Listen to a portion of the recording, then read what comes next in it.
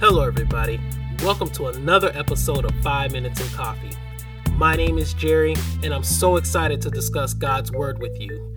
There is no other name above His name, and whatever you're going through, He will bring you through. Let us all say, Amen. Hello, everybody. Welcome to another episode of 5 Minutes in Coffee. Today, I have something interesting I want to talk to you about. I want to talk to you about a promised land, or better yet, your promised land. Where does that term come from? If we think back to the Old Testament, when God told the Israelites when He freed them, He would take them to their promised land, a land flowing with milk and honey. And not only did He promise that, He did everything, miracles. He led them on a journey to that promised land. They saw things that no one had ever seen, that all the nations could only speak of because they were so wonderful. And then on their journey, He gave them food and He gave them water. He also kept their clothes from deteriorating. He was a cloud in the day and a pillar of fire at night. He was their personal escort. Think about having God as your personal escort. Think about when you're just trying to figure out what direction you want to go in life, and God is your personal escort. However, this story gets pretty interesting, as most stories do, that when it's time to take over the land, a few of them convinces the majority that they are not strong enough to take this land. And because of that, they lose their promised land. Oftentimes, God will do amazing things in your life. God loves us all equally, and He loves those of us who love Him and those of us who don't. How do I know this? Because He gives rain to those who love Him and those who don't. He provides for everyone. When I think of the term promised land, I think of a land where I want to be. And sometimes I don't just think of the physical properties of that land. I also think of the mental properties of that land as well. Think about it. I've seen God work many miracles in my life, only to bring me to a promised land. And I've also seen God remove people from tight financial strains, from difficult relationships, from debilitating health situations, from self-hate, and so many things.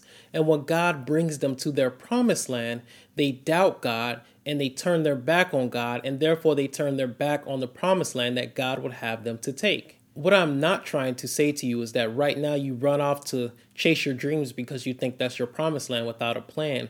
I'm saying do not doubt God when it comes to the opportunities that He gives you. Your promised land does not mean that things are going to be perfect. You are still going to have to do work. God told the Israelites that He had a promised land for them, but they still had to go and take it. So just because it is your promised land doesn't mean that it's going to be perfect in terms of you have nothing to do. Your promised land may be coming home from a job that you love to a family that's full of love in an environment that's loving. However, to achieve that promised land, you may have to go back to school to further your education, or you may have to work hard in your current role so that you can get to the career spot that you will love. And then in order to have love in your family, you may have to dedicate time to your family so that you can grow in love in your family. And in order to have an environment that's full of love, you may have to remove yourself from certain individuals, change your circle of friends, and do whatever you have to do. Or your promised land may be a successful business with exciting opportunities and great health. But in order to get to that great business, you may have to work early mornings and late nights.